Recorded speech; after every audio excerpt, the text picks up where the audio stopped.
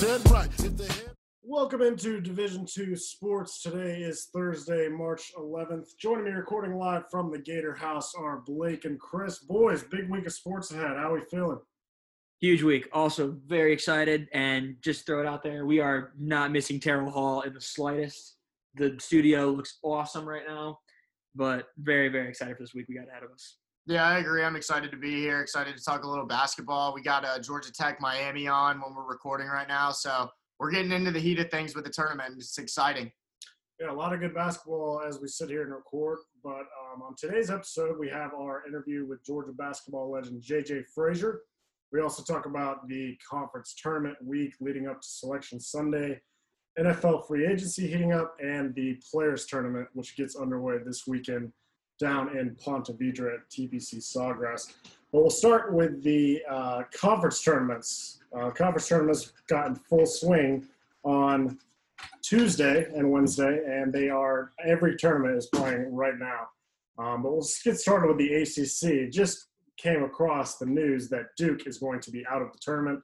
It wasn't looking like Duke was going to win the whole thing, being a 10 seed, but that would have been a good matchup against Florida State. Yeah, I agree. I was excited for that matchup, man. I thought it was going to be the matchup of the whole tournament, maybe. I mean, Florida State is a hell of a basketball team. Duke looked like they were getting it together when it mattered. I know that, things happen. It's a weird year with COVID, but this is not back-to-back tournaments they've had to withdraw from. And someone said it earlier, it was like their way out to not having to, reject their bid to the NIT because they probably wouldn't have got into the tournament.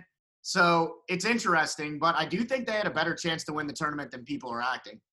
Sticking with the ACC too, we just watched the upstate white boys Syracuse get knocked at the buzzer by favored Virginia. That was unfortunate to see because Syracuse played a good game, but we're expecting Syracuse to make the tournament still, aren't we? I believe so. I mean, Jim Boeheim, like I was discussing earlier. So they love the bubble. He does bracketology more than Joe Lunardi, so we will see for that. But ultimately in the ACC, Georgia Tech's playing right now, but the top three teams are Virginia, Florida State, and Virginia Tech. Me and Blake earlier took Florida State to win the tournament at around plus 250. That obviously is going to get they're going to get a free pass in the first round, not having to play Duke, and face the winner of Virginia Tech versus UNC. But ultimately, this conference's tournament is going to be Saturday night. I'll start with Chris. Chris, who do you got taking home the ACC tournament? I'm gonna roll Florida State. Word to Buckley. I mean, I wanted to bet them last year, actually, right before COVID kind of came and took everything down. You're unfortunately having those problems with the futures, at least on the national championship. But I'll roll Florida State. I don't think they'll look at this cancellation as too much of a handout. I'm going to roll with Florida State as well. There's a couple of different reasons that I'm going to roll with them, but ultimately it comes down to the free pass that they don't have to play against Duke. I don't want them to have an asterisk next to their ACC tournament win, but Virginia didn't look very impressive today against Syracuse. And I think that, they're not going to play them in the next round, so might have another bit of an easy game, not taken away from Virginia Tech. That's who they'd probably be in line to play. Is that correct? If they beat North Carolina tonight. Right, and North Carolina is the favorite, I believe. Is that right? I think North Carolina should be the favorite in that game. So, North Carolina versus Florida State's not going to be an easy game for them, hypothetically saying North Carolina wins. So we're gonna have a hell of a few days here watching the rest of this tournament because I don't really know what's going to happen, but Duke being out of it definitely screws things up. Well, I thought this tournament was between Florida State and Virginia all along. I don't see a lot of other, the ACC has been a bad year for them, but I would take Florida State, like I said, and we'll see if that comes to fruition Saturday night. What can go wrong? What can go wrong? But we'll move on to the SEC. The SEC got underway last night with A&M versus Vanderbilt. Vanderbilt is currently playing Florida now. But with these SEC teams, it's just been some competitive basketball all year long. You're getting teams right around just above 500 in terms of their conference wins. But Alabama is the favorite, but following them are some razor-thin odds to win this tournament. So pretty much anything can happen. But Blake, I'll start with you. Do you think that Alabama can continue their dominance and close it out on Sunday? I mean, this tournament to me is fairly lackluster. I know it's competitive basketball and it's, right in that time where it really matters, but I'm not super thrilled about this tournament in comparison to some others. I think that the lack of with Kentucky now being out of the tournament, that always takes away from things. It's good to have those blue bloods in the tournament. It's important. So Coach Cal got bounced today. He's probably a little bit upset. He's probably listening right now. But, the real issue for me right now with this SEC tournament is I think that Alabama is the clear-cut favorite. But I don't know what we're going to get from these competitive defensively strong teams, Arkansas, Tennessee, teams like that. I think that Vanderbilt winning last night was also kind of surprising. I thought A&M could be a team, even though they're at the bottom, that could actually end up surprising a couple of teams. The SEC is really weak compared to some of these other conferences, but the competition's definitely there. Definitely a weird year for SEC basketball when it comes to Kentucky just not being the clear-cut number one. I'm going to go a little bit off script with my pick, and I'm going to go with the Ole Miss Rebels to win the SEC. They've kind of been they've been kind of a sturdy team that doesn't really get enough credit during the regular season, and they've been hanging around being a little bit fierce. So I'm going to take them to win the SEC. The Huddy Toddies. They got South Carolina in this round of the SEC tournament tonight at 9. Tonight at 9, but I mean, you can get some tremendous value there in Ole Miss, and they have played well at some points this season. But I ultimately think this is going to be in the top 4 seeds. I mean, you look at Alabama, Arkansas, LSU, and Tennessee. I don't see any other team winning the tournament other than those 4. But I'm going to take Alabama. I think this is their year. Their coach just won Coach of the Year. It's not fair that they get each football and basketball. But that's what's crazy. Like these guys are a basketball school, and when I went there, Colin Sexton was making his way into college basketball, and Avery Johnson was the coach, and there was a completely different dynamic about Alabama basketball, some excitement, some renewed confidence, and Sexton took them over that point where they got a lot more energy surrounding the team, and then now the new system that they've been running just works, and it's exciting. I will say that Alabama basketball is a fun team to watch this year.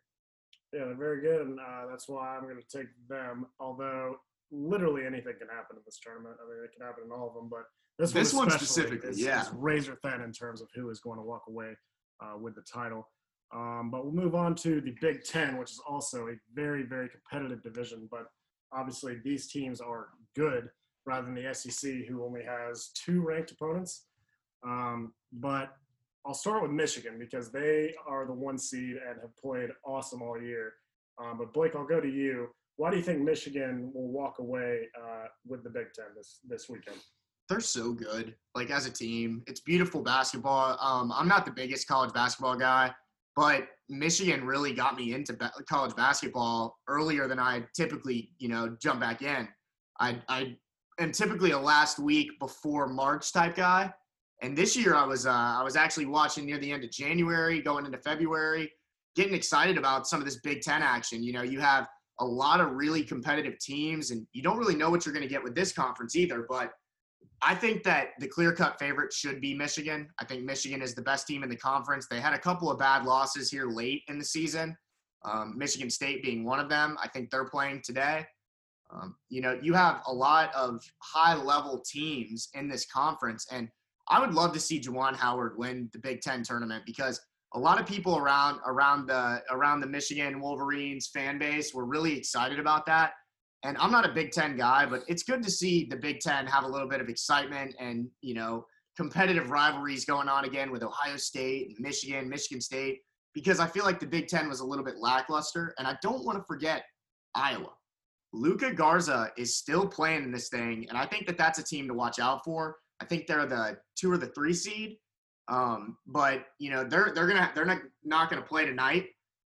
But they're a team that I think could be a force to be reckoned with. I think Michigan and Iowa will be the conference championship game. Speaking of Juwan Howard, I think he just came away with Coach of the Year award, and it was honestly it was really interesting and very positive to see how Michigan was able to transfer from Beeline leaving for the Cavaliers to former player Juwan Howard and him doing a great job.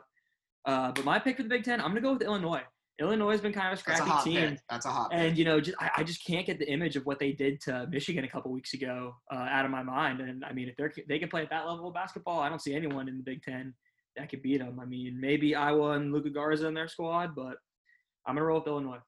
No, I agree with you. The Illini have been especially impressive. I remember back in January when people thought that Duke was good, they just smoked Duke at Cameron Indoor.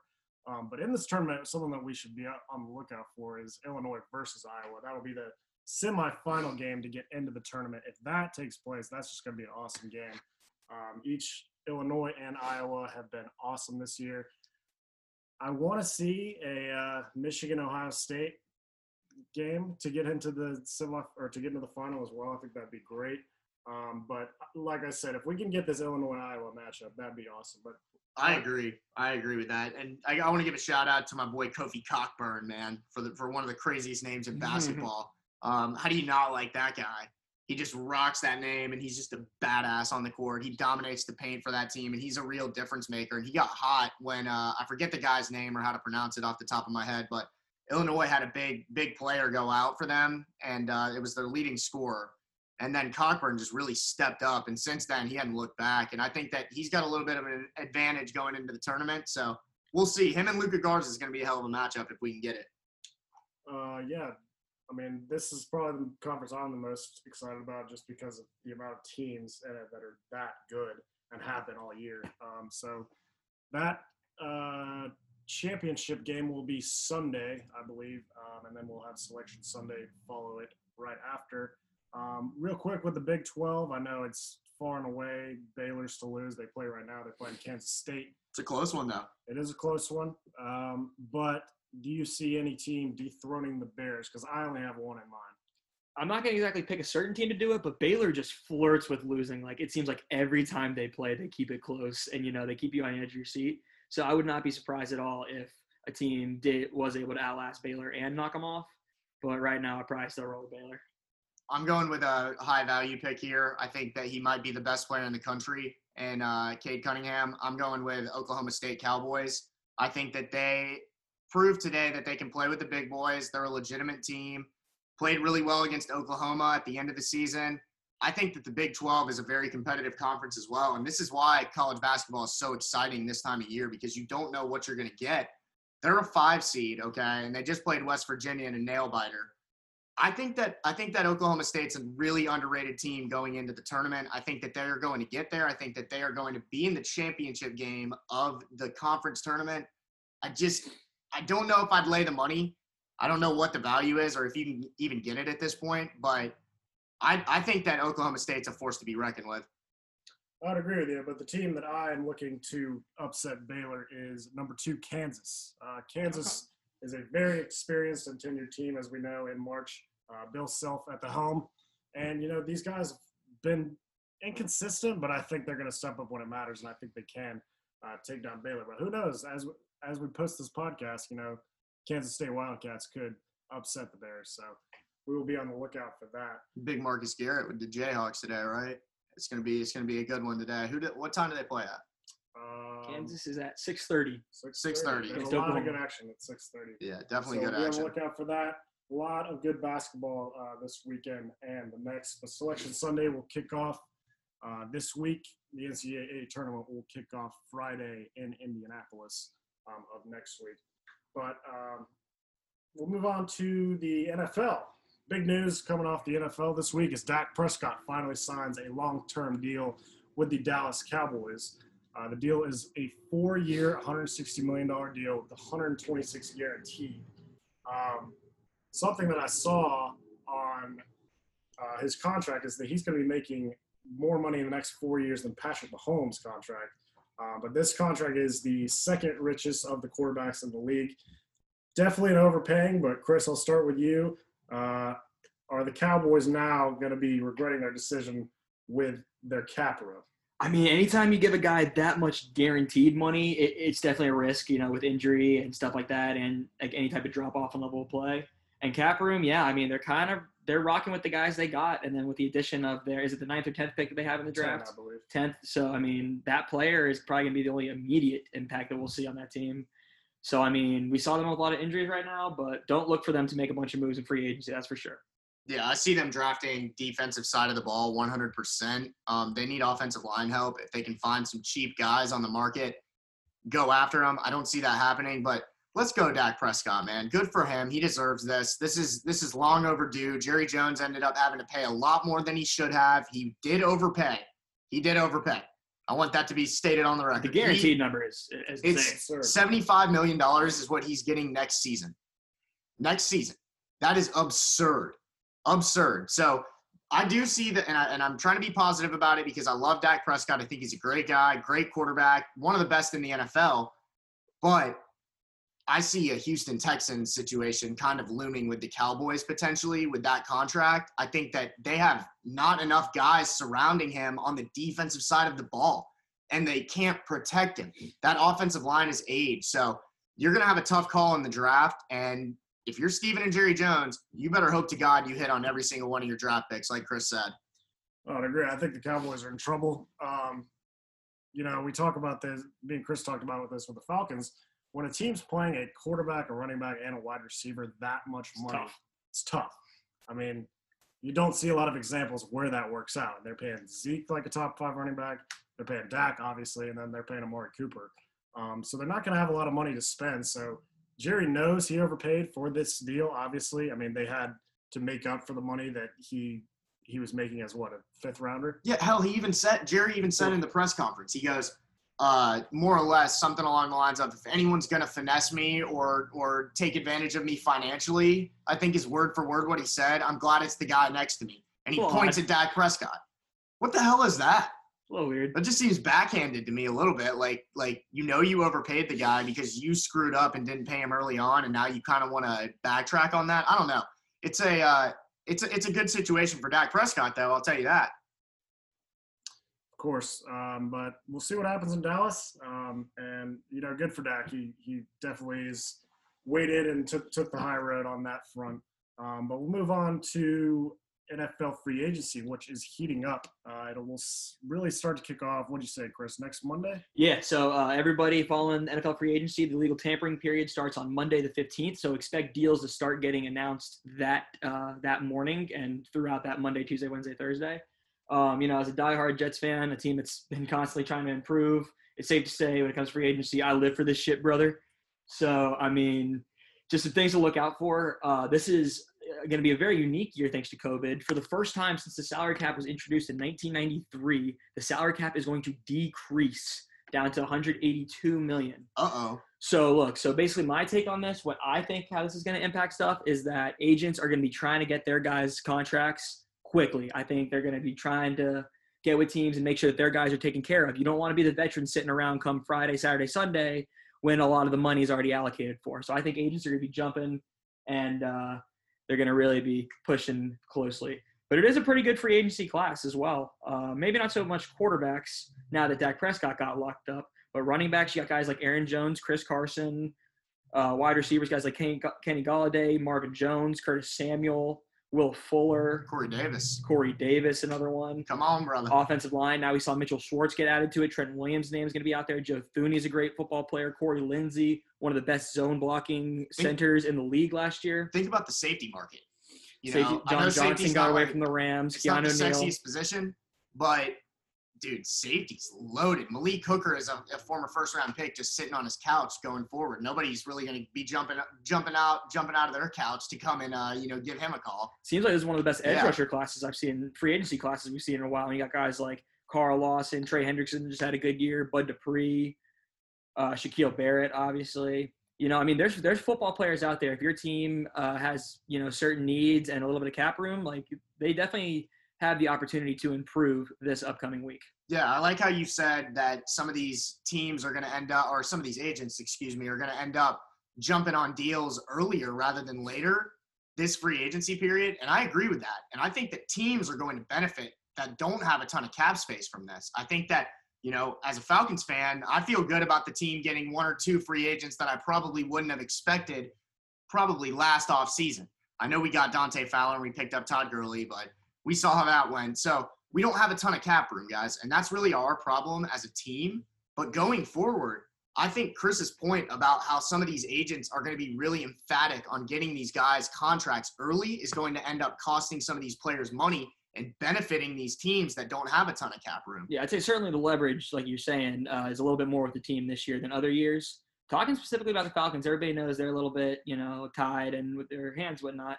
A guy that I'd really like to see them make some, move around some contracts for and go after is Jonnu Smith.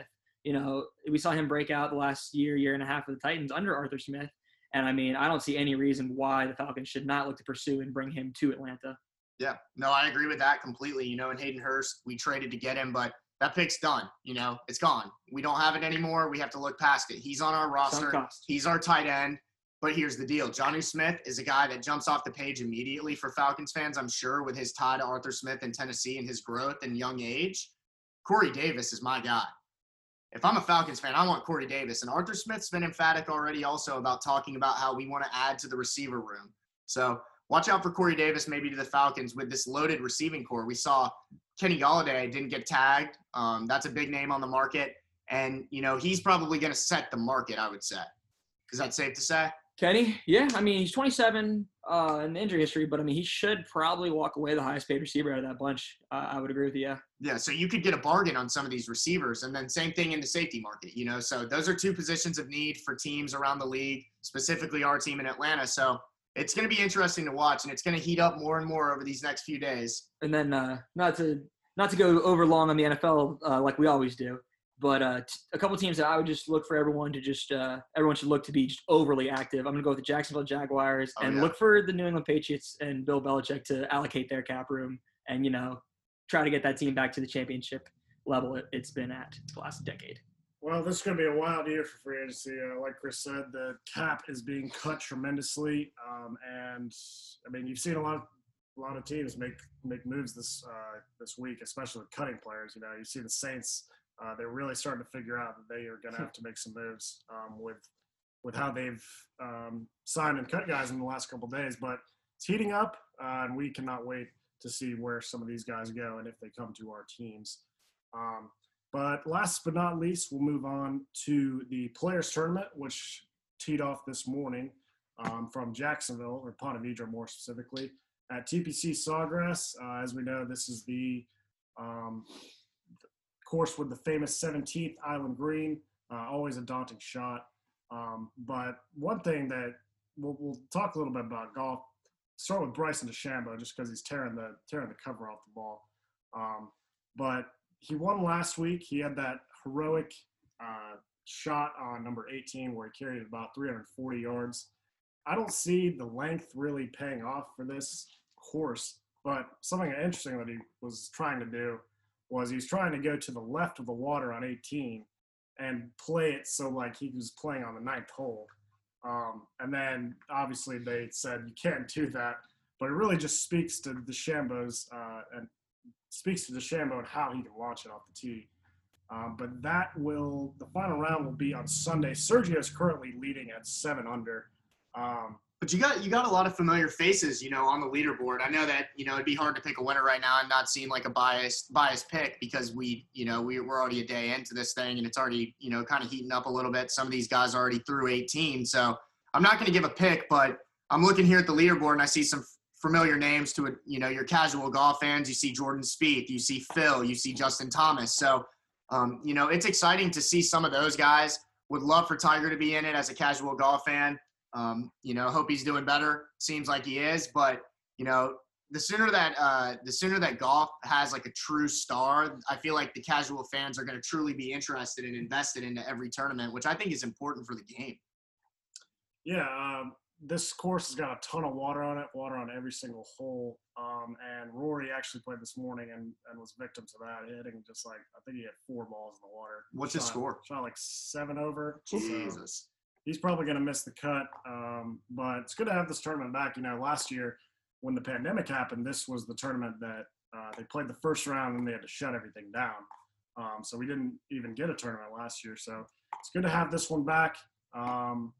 Really good leaderboard, like Blake said. I'm probably going to,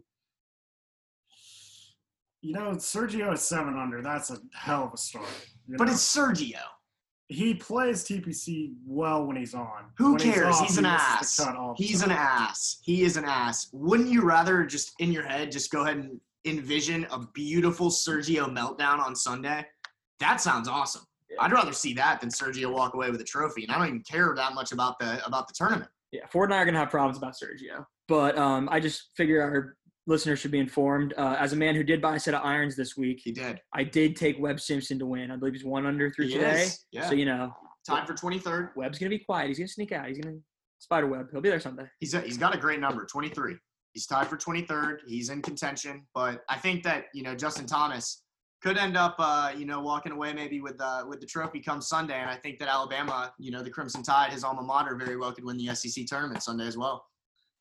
Yeah, we'll see. It's one thing I will say about this tournament is it's good to have Spieth back. As we know, the last couple of years, Spieth was set to be the guy on tour.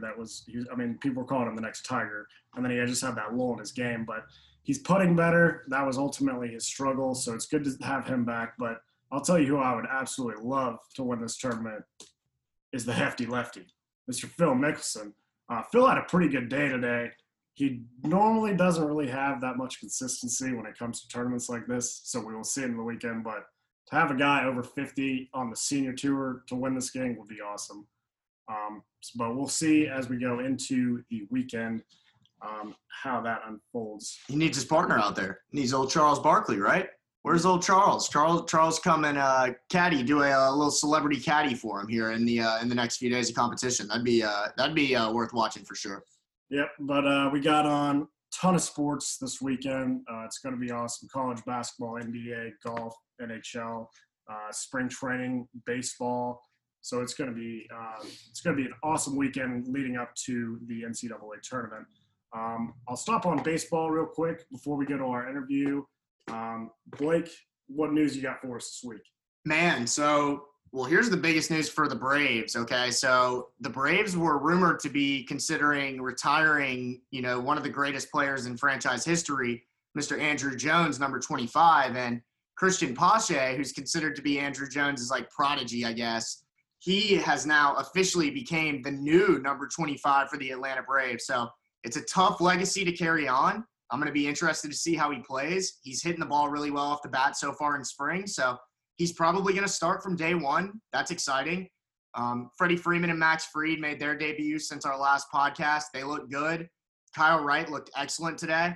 The rotation is still kind of out of whack. We don't know exactly what's going on. And outside of that, league news, Trevor Bauer is beefing with everyone already in spring training. What a jerk off. He is an ass. I am so happy he is not in Atlanta. Yeah, come on. I mean, God, he is easily a top 3 pitcher in baseball right now. But what an absolute ass. If you're the guy that's chirping people on spring training, get a life, man. You're too good to do that. You just want to Cy Young. And you're chirping Manny Machado. I pitch with one eye closed. Come on, what is that? What is that shit? It's Bush corny. League. It's corny. Bush That's what League, it is. Bauer. Yeah, it's corny. And I think that Bauer doing all his antics and stuff during the regular season is one thing. And I'm being a hater because he didn't sign with the Braves, of course, but man, the Dodgers just got a little bit easier to hate, which is awesome because nobody is going to root for them. I don't think even in America outside of Dodgers fans. I think everyone's rooting against them, and it's good. It's good because I feel really good about the Braves going into the NL East this year. They should be the champs again, 3 years and counting. And, I'm excited. I'm ready for it to start, and I'll go ahead and let the listeners know. We have an exciting podcast coming up here in the next few weeks. April 1st, we're going to have a couple of Braves guests. I'm not going to reveal the names yet. We're going to keep that a secret and announce it on our Instagram. But stay tuned for that information, and let's go Braves. All right, yeah, Braves baseball will get started in early April, so we are very much looking forward to that. But we'll now move on to our interview with UGA basketball star J.J. Frazier. We talked about his time in Athens, the unparalleled competition he went against, and the current state of Georgia basketball as the Dogs will kick off the SEC tournament against Missouri tonight. But here he is, J.J. Frazier. Ladies and gentlemen, this is the main event of the evening.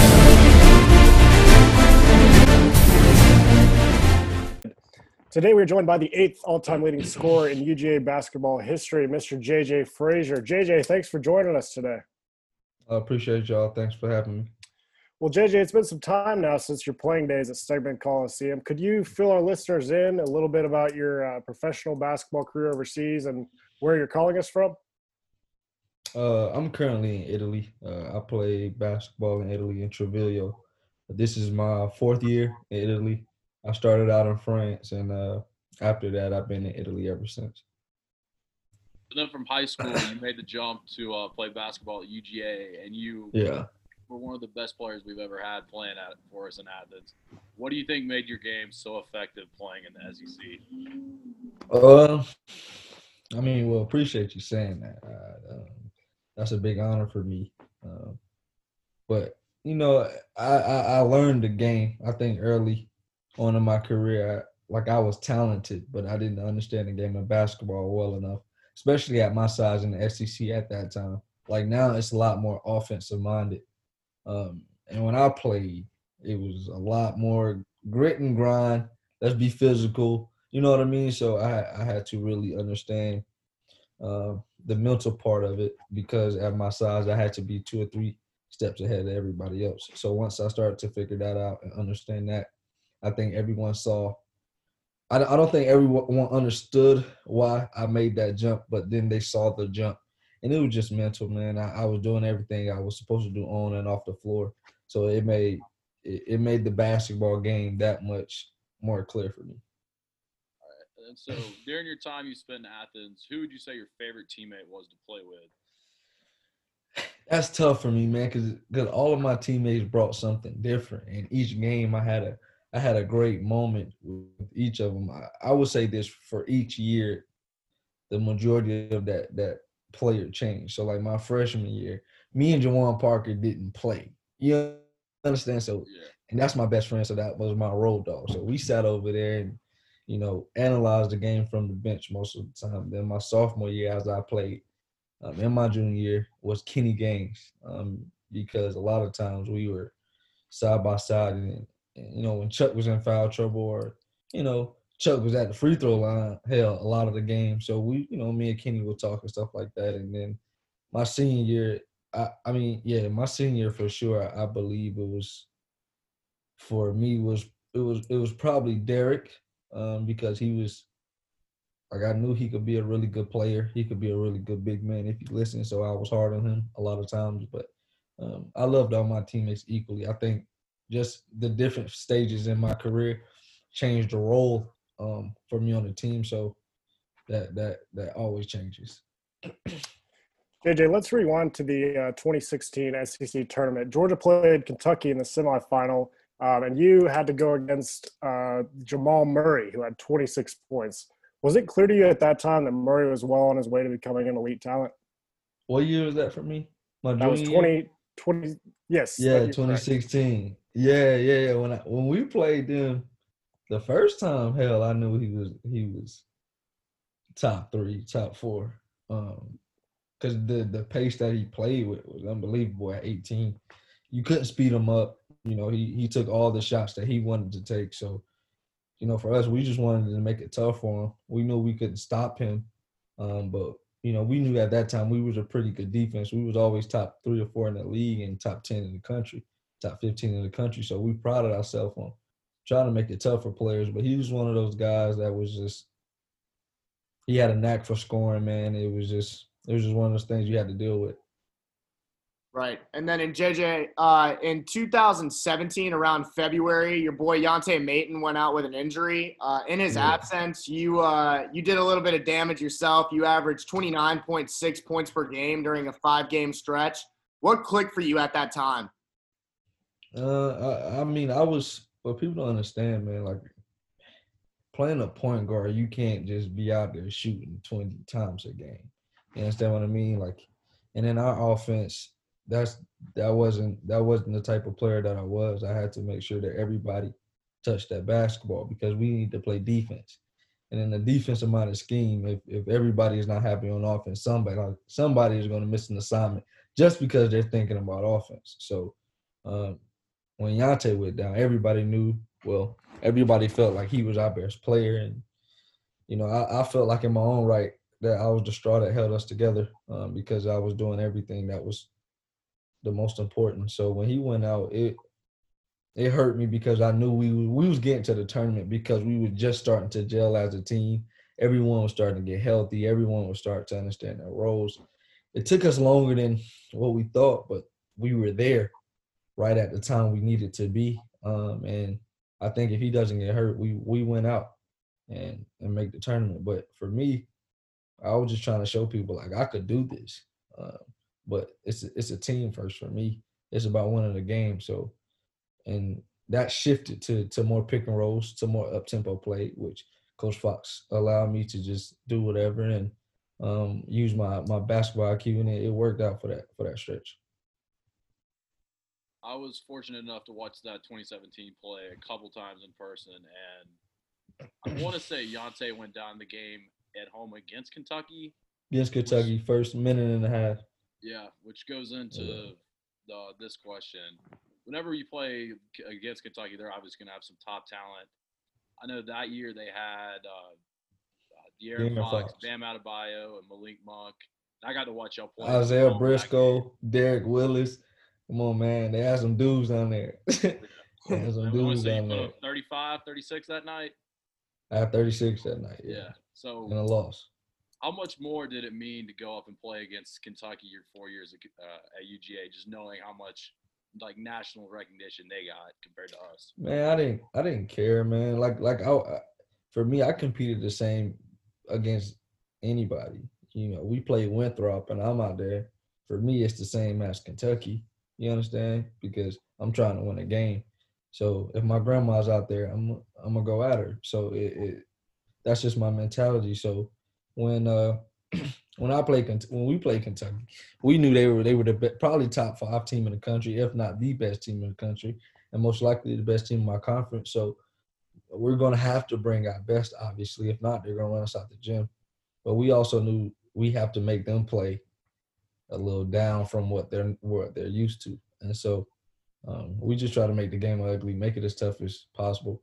They were super talented, 5 or 6 lottery picks every year. So, we took them to the limit, and we just could never make that extra play to beat them at that time. But I respect my boys for battling every year. Right. And then, JJ, so all 4 of your years you spent in Athens, you played under Coach Mark Fox. Could you talk a little bit about Coach Fox and then his development in your game, and then how he shaped you as an individual and an athlete? That's my dude, man. That's my dude. I say that with so much respect for him, because at one point it was an all-hate relationship, and the hate was from me because I didn't understand what the end goal was. You understand? Because I'm 18, and a lot of stuff is moving fast in life. Getting to college from a small town, no curfew, no really, you know what I mean? It's a lot of things going on. Then you try to do class and play basketball at the highest level. And like, he understood at my size that I had to be tougher than anybody. So he tested that toughness more than anything. And he tested my mental toughness. And when I wasn't ready, he'll let me know that I wasn't ready. So as a man, I don't think there's a handful of men in the industry of college basketball that is as genuine as he is. I think he doesn't get enough credit for that. I don't think people understand. That's why we played so hard for him. Even win or lose, we was out there giving us everything. Even if we were mad at each other, we was like, all right, bro, let's pull this stuff together. You know what I mean? Because at the end of the day, we don't want him to be embarrassed either, because he works just as hard as we do in the office and everything else. So he had our respect and our love. And I think for the most of the guys he does. But the relationship is still there. I talk to him every month for sure, at least twice. We talked the other day. I'm going out there this summer to work out with his team. So I talked to him. He's a good dude. And the way everything played out, obviously from my perspective, because I played for him, obviously I feel like one more year with the recruiting class of Ashton Hagans and what he along would have brought, I think would have changed us and at a more elite level. But that didn't happen. So I hope that answered your question, bro. Let's move on to the current state of Georgia basketball. Since your departure, the team has struggled tremendously with Tom Crean leading us. So do you think the best days as him as the head coach are in front of us, or do you just not see a very bright future coming up the next couple of years with him? That's a loaded question, man. I think like I was asked this question before, and I think it's just the way you look at, like, if you see the past state where I left the program, basically.